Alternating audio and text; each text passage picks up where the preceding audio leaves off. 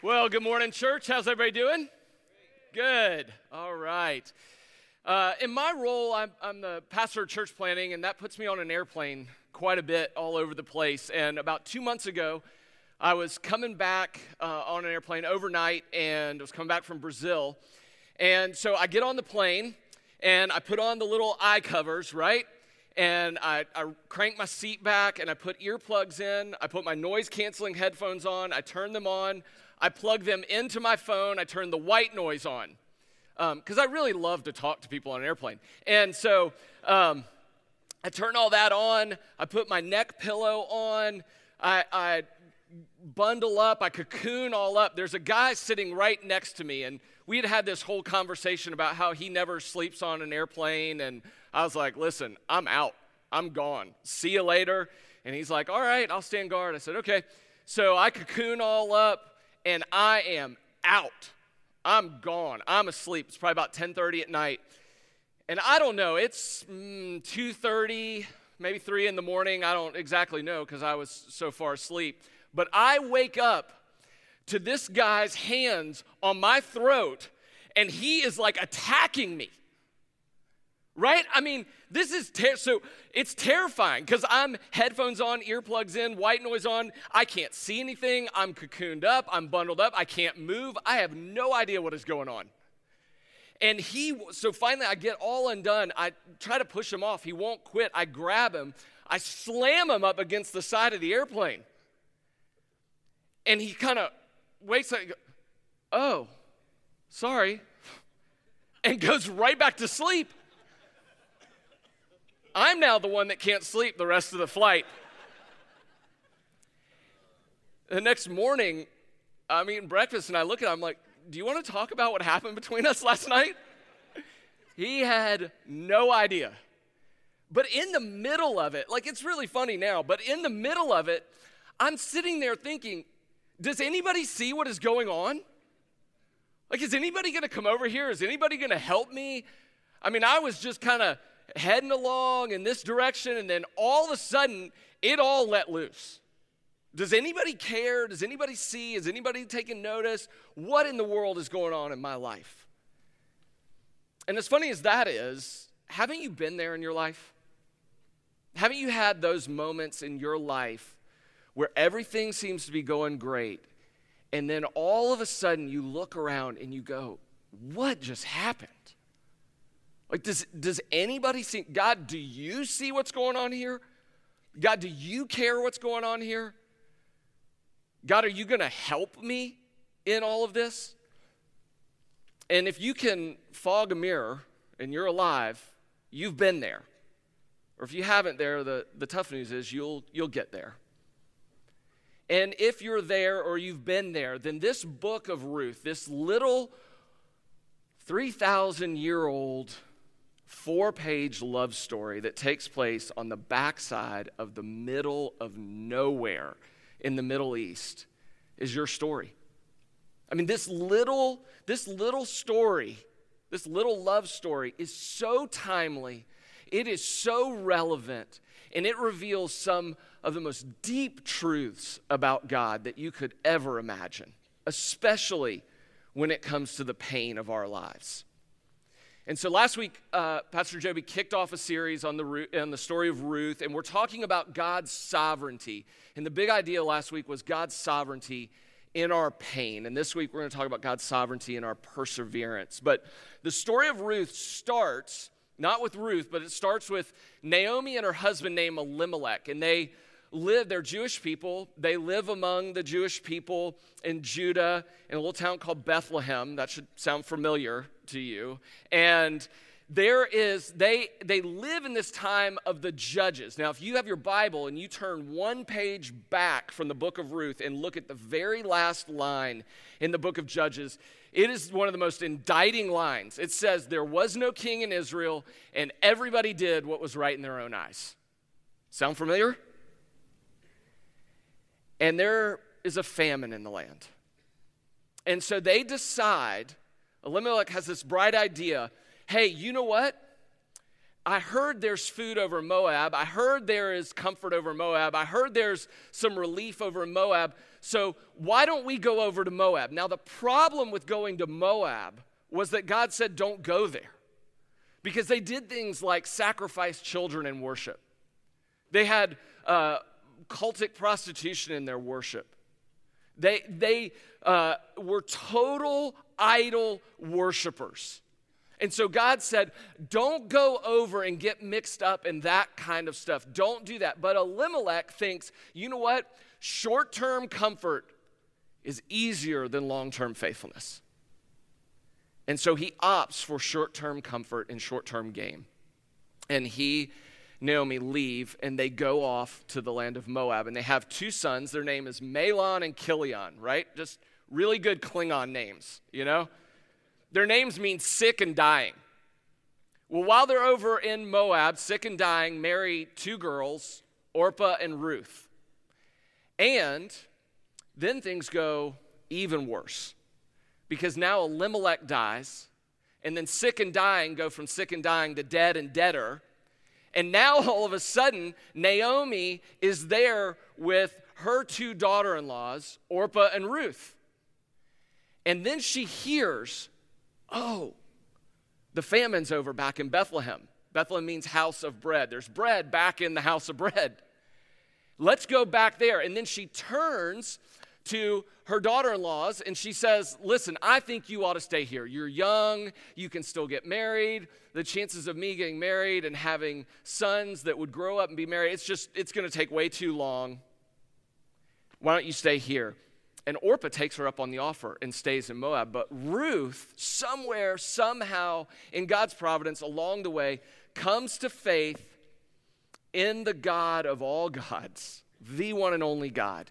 And then she says to Naomi, your people are going to be my people, and your God is going to be my God. And wherever you go, I'm going to go with you. And she declares her faith. And so they set off and they go back to Bethlehem. And that's where we're going to pick the story up in Ruth chapter 1, verse 19. It says, so the two of them, Ruth and Naomi, went on until they came to Bethlehem. And when they came to Bethlehem, the whole town was stirred. Literally, the whole town breaks loose because of them. And the women said, is this Naomi? She said to them, do not call me Naomi, call me Mara. Now, Naomi means sweet. Mara means bitter. For the Lord, for the Almighty, has dealt very bitterly with me. Now, this is a remarkable place to be because when Naomi says, listen, my life, honestly, my life is just bitter. I've lost sons, I've lost husbands, I've gone through seasons of unfaithfulness to the Lord, I've opted for short-term gain. My life has just been bitter. But through it all, the Lord has been faithful. Now, when you can get to the place in your life where you can say, in all honesty, things are really, really hard, but God has never failed me. You have plumbed the depths of some seriously mature faith. And that's where she finds herself. And then verse 21, it says, I went away full. Naomi says, I went away full, and the Lord has brought me back empty. Why call me Naomi when the Lord has testified against me and the Almighty has brought calamity upon me? She says, I went away full, and the Lord has brought me back empty. I went away full of my plans. I went away full of my pride. I went away full of my vision for my future and my comfort and my gain, and I was just full of myself. And she says, I was so full of myself, and then the Lord brought me back empty. Have you ever been there? Have you ever been to the place where you felt like, I got this, I can handle all of this, I'm so full of myself, and then the Lord just brings you to the end of yourself? It's hard. It's bitter. But it's really good. As hard as it is to come to the end of ourselves, it is really good and it is really gracious of God to bring us there.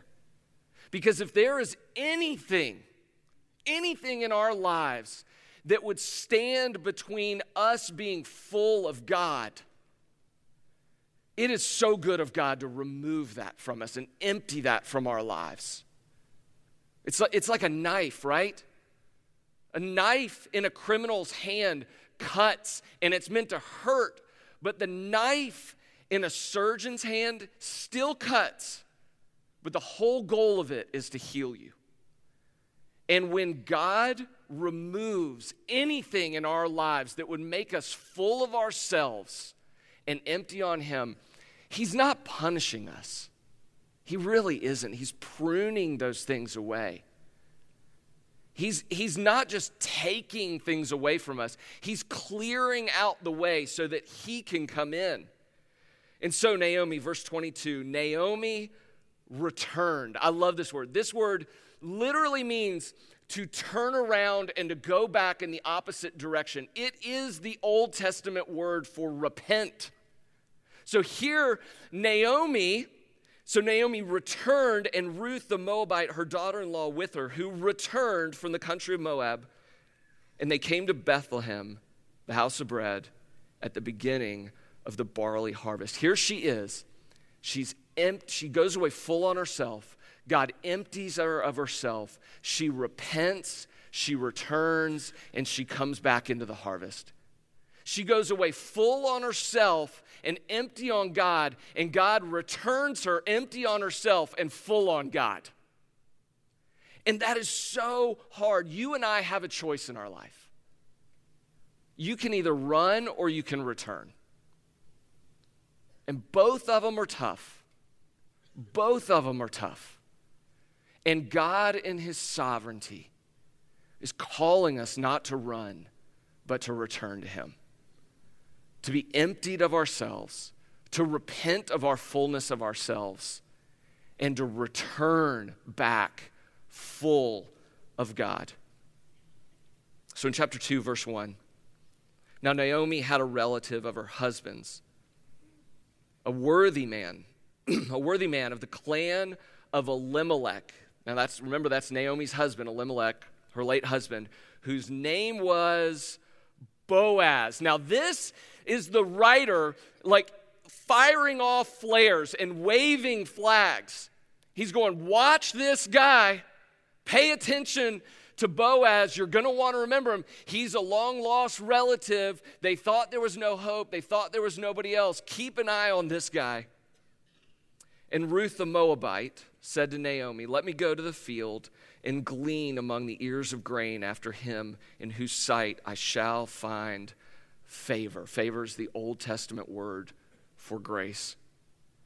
What she wants to do, what Ruth wants to do is glean. And gleaning was an Old Testament law. And what God said was, if you had a field, if you had a farm, you were to leave the edges of your farm unharvested so that people that had nothing could be provided for.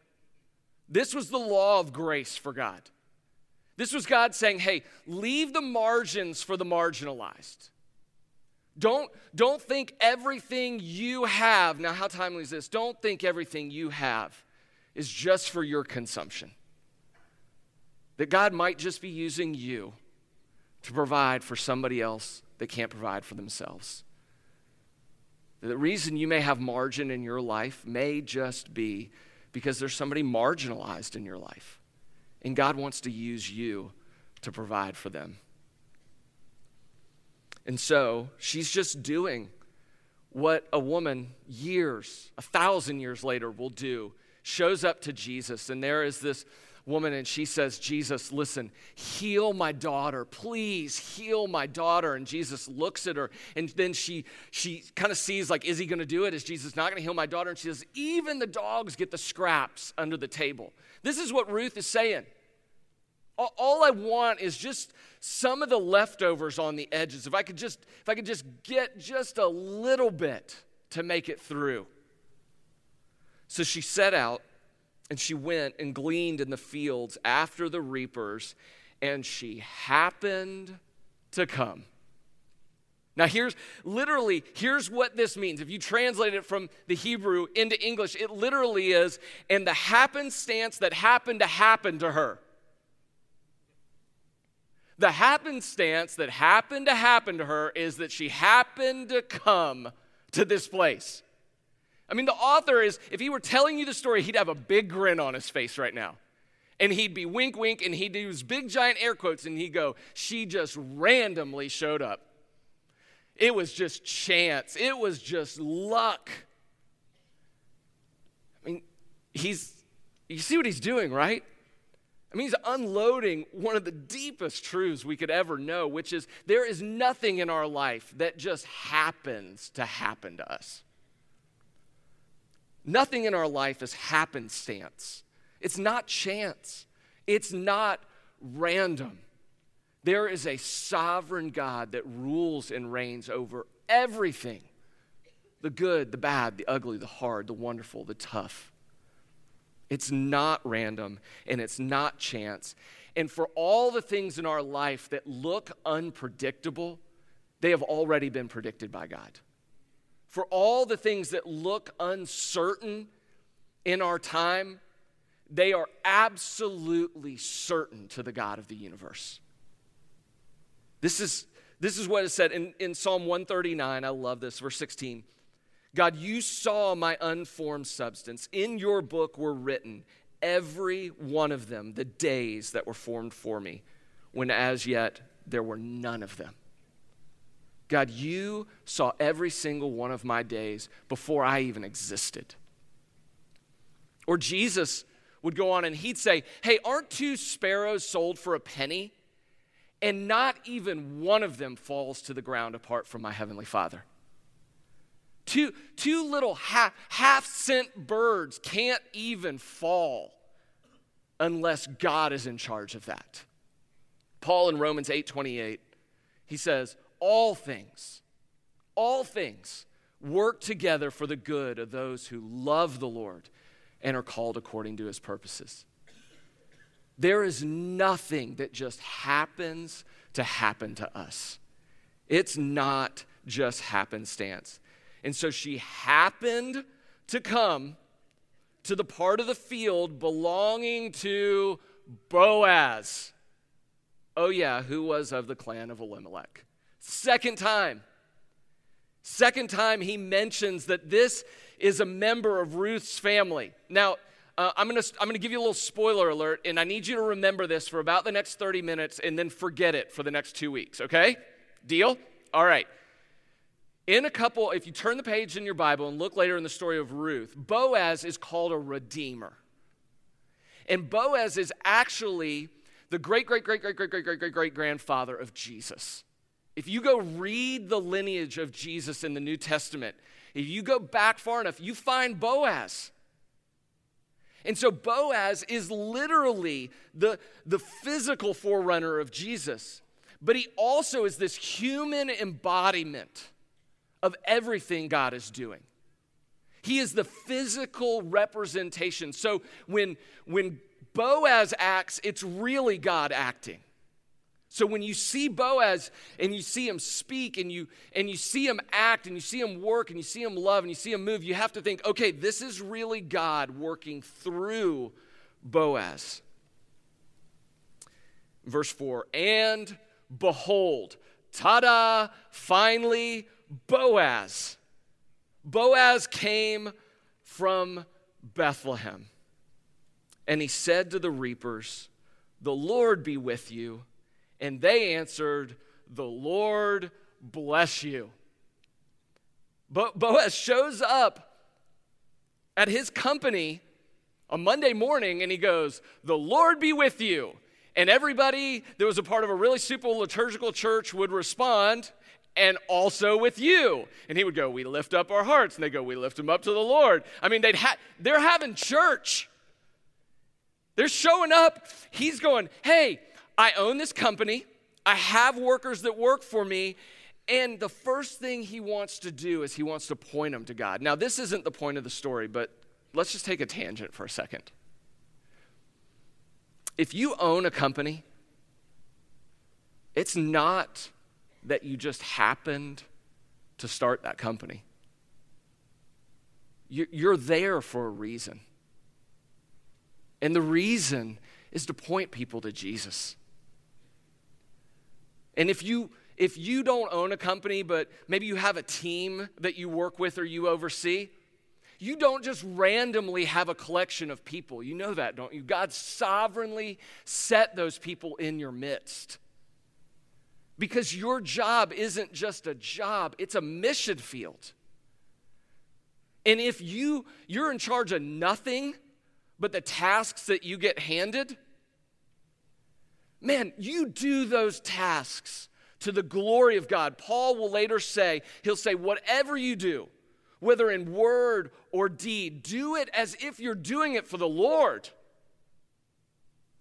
If you've got a teenager, parents, make that your life verse for them, right? Make your bed as if for the Lord. Cut the yard as if for the Lord. Go to your job, do your tasks as if for the Lord, and you'll do them in a way, and people will go, now, why do you work like that? And you'll get to say, because the Lord is with me.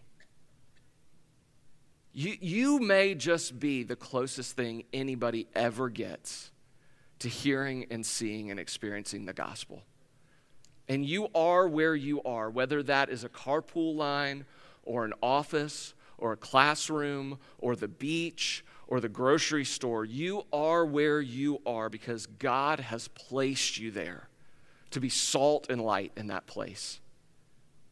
You didn't just happen to show up in there. Every job, every position in life is a mission field. I'm doing this. I am where I am in my faith because when I was 21 years old, I showed up at work one day. Some of you all heard me tell this story. And somebody in the elevator invited me to church. They leveraged their job to invite me to see that the Lord was good in my life. And it radically changed the whole trajectory of my world. So verse 5, then Boaz said to his young man who is in charge of the reapers, whose young woman is this? And the servant who is in charge of the reapers answered, she's the young Moabite woman who came back with Naomi from the country of Moab. She said this, please let me glean and gather among the sheaves after the reapers. So she came, and she's continued from early morning until now, except for a short rest. And then Boaz said to Ruth, now listen. Now at this point it goes either really well for Ruth or it goes really, really bad for Ruth.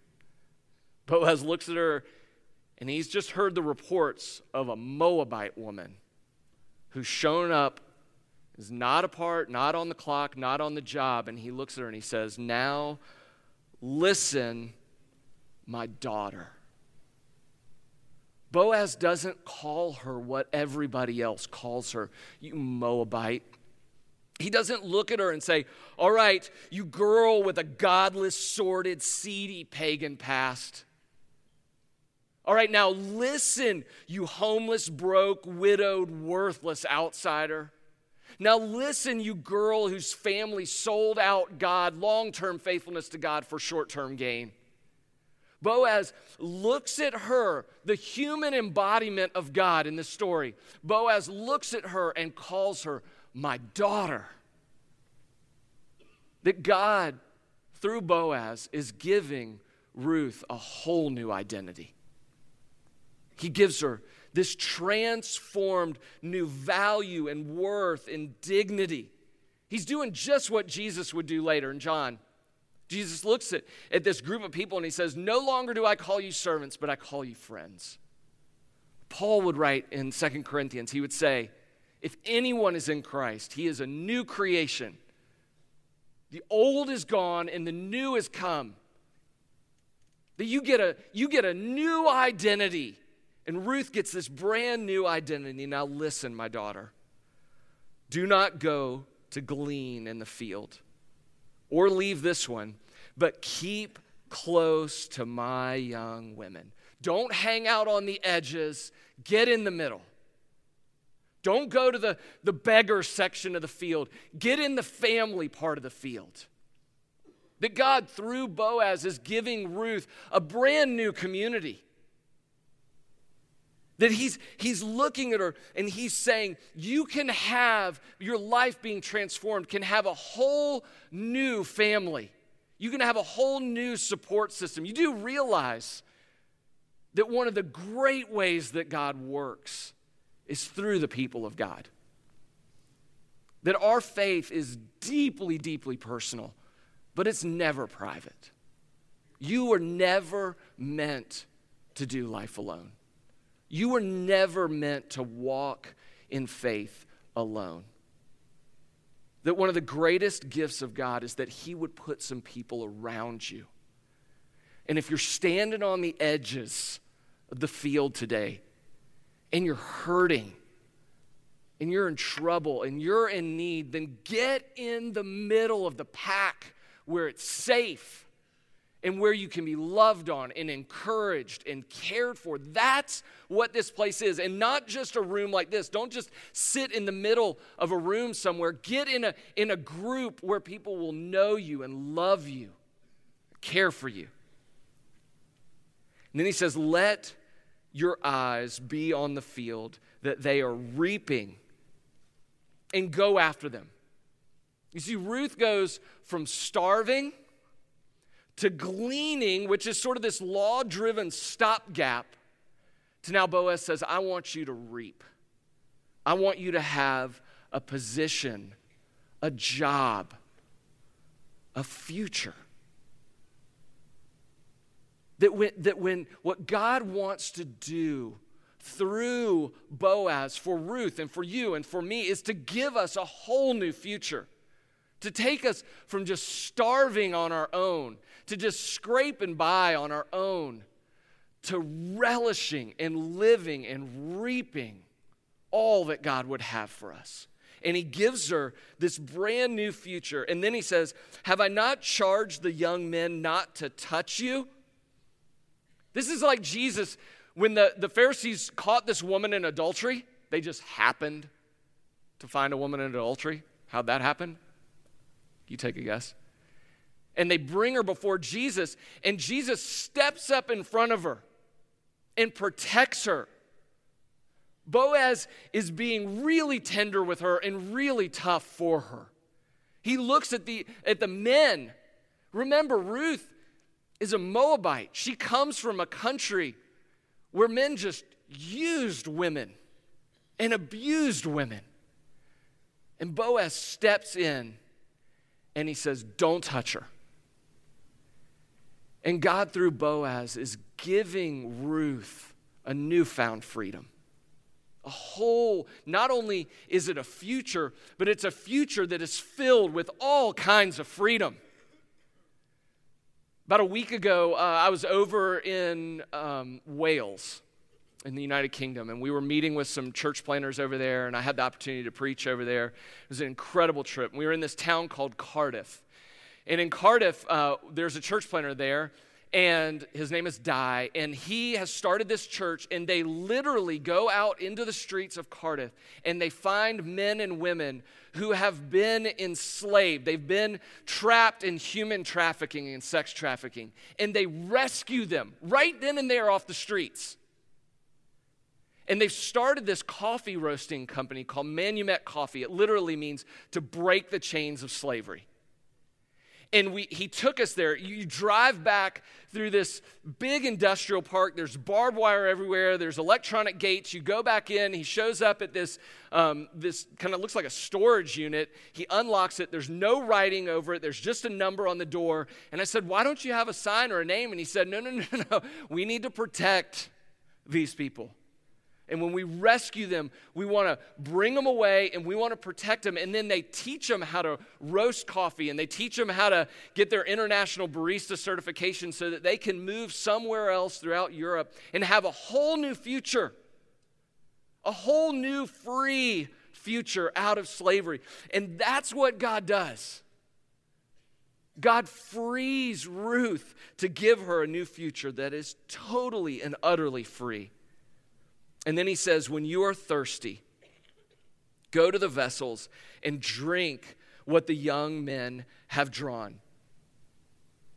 You do realize he's not just offering her water, right? It's like Jesus with the woman at the well. He goes, hey, listen, you can come back here, but I've got something more. You've got a thirst inside of you. You have a thirst inside of you that only Christ can quench. And so God, through Boaz, is just giving Ruth total satisfaction, soul deep satisfaction, that her soul thirsts for something. And God, through Boaz, literally is going to offer it to her. And that Jesus on the cross, you have to know this, Jesus on the cross is the only one that can satisfy the really deep thirst and longing of our souls. And then she fell on her face. Just picture.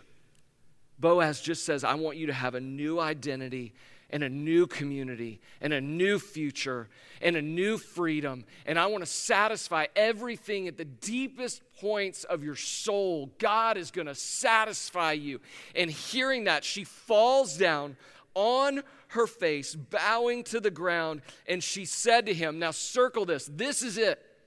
Why have I found favor? Favor is the Old Testament word for grace. When they took favor, the Hebrew word for favor, and translated it into Greek, they translated the whole Old Testament into Greek at one point. They just grabbed the New Testament word for grace and used it right here. So what she says is, why have I found grace in your eyes that you should take notice of me, since I'm a foreigner? I have no rights. I'm a total outsider. My whole family has sold out God for short-term gain. Why should I have found favor? Why do I get to have a new community? Why do I get to have a new identity? Why do I get to have a new future? Why do I get to have new freedom? Why do I get to have my soul's deepest thirst and longing satisfied in Christ? Why, when I'm a nobody? That's the question, isn't it? Last week, the question that we raised was really, why do bad, hard, bitter, painful things happen to me? And we said, you know what? Sometimes they happen because we just flat out sin. We just do. And sometimes it's just because we're foolish and we're stupid and we're unwise. And sometimes it's the attack of an enemy, the enemy. Sometimes we're just collateral damage for somebody else's sin and somebody else's stupidity and somebody else's foolishness. And sometimes we just live in a broken world. We live in a world where we're feeling the ripple effects of sin throughout every part of creation. But we landed on the fact that no matter how painful, no matter how bitter, no matter how hard it is, God is still sovereign in all of it. That when it is painful and hard in our lives, God is not surprised. God is not moved off his throne. God isn't going, whoa, I didn't see that one coming. And God is still there with us in the middle of every single bit of it, in the hard times of life. Why the hard times of life? There's all kinds of reasons, but no matter what happens, God is still sovereign, even in the pain of our lives. But the question that we need to wrestle with today is not just why those bad, hard, bitter things, but why grace? What causes grace? It's really important for us. It's just as important for us to understand why the good things and not just the bad things, right? We'll ask the question, why do bad things happen to good people? And we said the answer to that is, well, it's a flawed question from the very beginning because there is no such thing as a good person. There was Jesus. He was the only good person, and something really bad happened to him that those of us who are bad might have something really wonderful happen to us.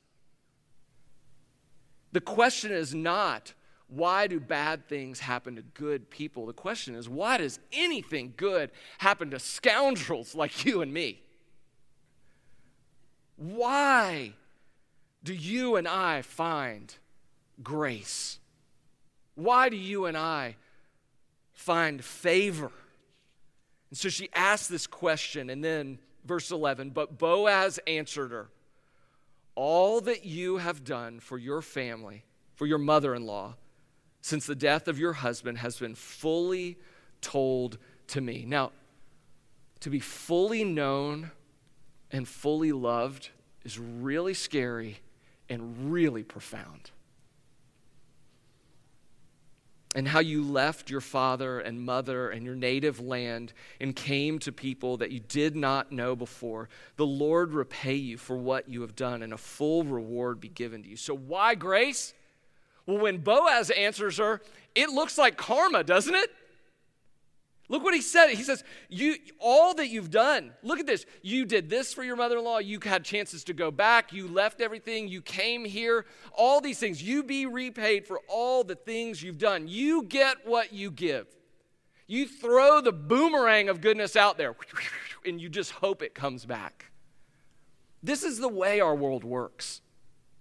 This is the way, isn't it? This is how daily life seems to operate in our world. If I do good, then I get good back. But if you've been around here for a split second, this ought to sound like nothing you've ever heard before. Why do I get grace? Because of all the good stuff I've done? What? Like, is God different in the Old Testament than he is in the New Testament? Is God a God of works in the Old Testament and then God a God of freebie hippie love in the New Testament? Are there multiple ways to God? Can I work my way and earn my way to God over here? And some people do really good in their life and do more good than bad in their life and get to God. And then some people, God does it for them. Is God changing his mind? Is God a different God at different points in time? Is that? But look what he says. The Lord repay you for what you have done, and a full reward be given to you by the Lord, the God of Israel. The first thing he wants to say is, why grace, Ruth? Grace is solely, squarely, firmly rooted in the sovereignty of God. The pain, God is still sovereign. The grace, God is still sovereign. For all the good, God is sovereign over every single bit of it. Grace is totally, completely, utterly, solely belonging to and coming from God. And then he says, the Lord repay you for what you've done. A full reward be given you by the Lord, the God of Israel. And here it is, under whose wings you have come to take refuge. He says, you want to know where grace comes from? Grace comes under the covering of Christ. Grace comes when we get up under the wings of God and we take refuge up under God in Christ. That's where grace comes. Grace is found when you and I take refuge in Christ alone. I love this in Psalm 17, verse 7. Wondrously show your steadfast love, O Savior of those who seek refuge from their adversaries at your right hand. Keep me as the apple of your eye. Hide me in the shadow of your wings. Psalm 36, verse 7. How precious is your steadfast love, O God. The children of mankind take refuge in the shadow of your wings. Or Psalm 61, let me take refuge under the shelter of your wings. Or Jesus would look out and he would say, Jerusalem, Jerusalem, O you that stone the prophets, oh that I would take you like a hen and gather you up under my wings. That you and I find grace. You and I find grace under the covering of Christ alone. You and I get a new identity because Jesus would give up his identity as the perfect Son of God and take on the sin of the world that you and I might be called righteous before God. Jesus on the cross bound himself up in sin that you and I might be set free. Jesus Christ ended what looked like his future on the cross that you and I might have an everlasting future. Jesus on the cross is totally and utterly abandoned. He cries out, my God, why have you forsaken me? So that you and I might be counted as a part of the family of God. And Jesus Christ drinks dry the cup of wrath of God that you and I might be satisfied at the deepest levels of our soul's thirst. How do you and I find grace? It comes solely through the covering of Christ. Grace always flows down, so get low and get under Christ. And the question for you and I today is, have you come under the covering of Christ? Have you run up under Jesus and just said, God, the work that you did and the life and the death and the resurrection of Jesus, as Jesus stretched out his arms on the cross, can I come up under that and let that count for me? Can I take refuge from my past and my old identity and all of my old longings and all of the dead-end roads of my life? Can I have all of those come up under Christ? And will you cover me, God? Have you done that? Because you see, when Boaz says, Ruth, all that you did for your mother-in-law, she didn't do that in order to earn the favor of God. She did that because she found the favor of God already up under the covering of God. And the bottom line is really, you and I don't work from favor. You and I work for favor. That you and I, in the sovereignty, God is sovereign over our pain. God is sovereign over the grace that saves us, and God is sovereign over the perseverance in our life. The reason that you and I do good works, that we pour our lives out for others, is not in order to earn the grace of God. You can't earn the grace of God. It only comes under the covering of Christ. But you and I can live out of the grace of God. It's why Paul would say, work out your salvation. God freely in Jesus Christ gives his grace, and faith puts us under the covering of Christ. And then it is that same grace that causes us to live out our faith and persevere every day of our lives. And then while she's on her face, while she is bowed down on her face, then she said, I have found favor. I have found grace in your eyes, my Lord. For you have comforted me. That when you find grace, when you come under the covering of Christ, it is the deepest comfort you and I could ever find. Because the anxiety and the stress and the worry and the doubt and the fear that comes with trying to create our own identities is staggering. And trying to create our own futures is knee-buckling. And trying to satisfy our own souls is terrifying. But when we come under the covering of Christ and his grace, it comforts us in every area of our life. For you have comforted me and spoke kindly to your servant, though I am not one of your servants. And at mealtime, Boaz said to her, come here. And remember, they're in Bethlehem, the house of bread. He says, come here and eat some bread, rip a piece of bread, and dip your morsel in the wine. Does that sound familiar? Jesus, at the end of his life, would sit with his friends at a meal and he would say, take some bread and he would break it and he would say, "This is my body that is broken for you."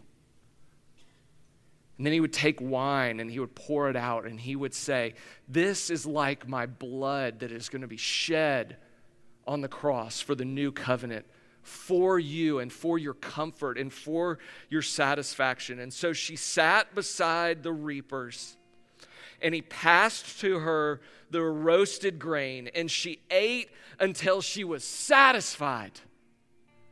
That when God, through Jesus Christ, gives his life is broken for you and me on the cross, and his blood is poured out for you and me. It comforts our deepest needs and it satisfies our soul longings.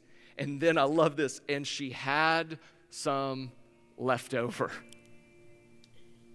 Like, just when you think God has poured out his grace, he just pours out grace upon grace upon grace upon grace, lavishly and abundantly.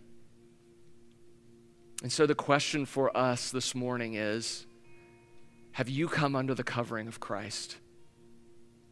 Will you and I fall down on our faces and just exclaim, "Oh God, I have nothing to bring to this table, but I need to come under your covering. I need a new identity. God, why would you give grace?" And will we come this morning to just declare that it is Christ alone, that everything we have, our identity, our future, our freedom, our soul satisfaction comes under the covering of Christ alone? And maybe you've never done that before. Maybe you have never put yourself up under the covering of Christ. And maybe for some of you, for the first time this morning, you can raise your hands and say, "I want to be under the covering of Christ. I place my faith, my trust in Christ alone." And whether it's good or whether it's bad, you will be able to say, "It is well with your soul." Not because your circumstances determine your future, but because Christ determined it when he died and rose again from the dead. So would you pray with me?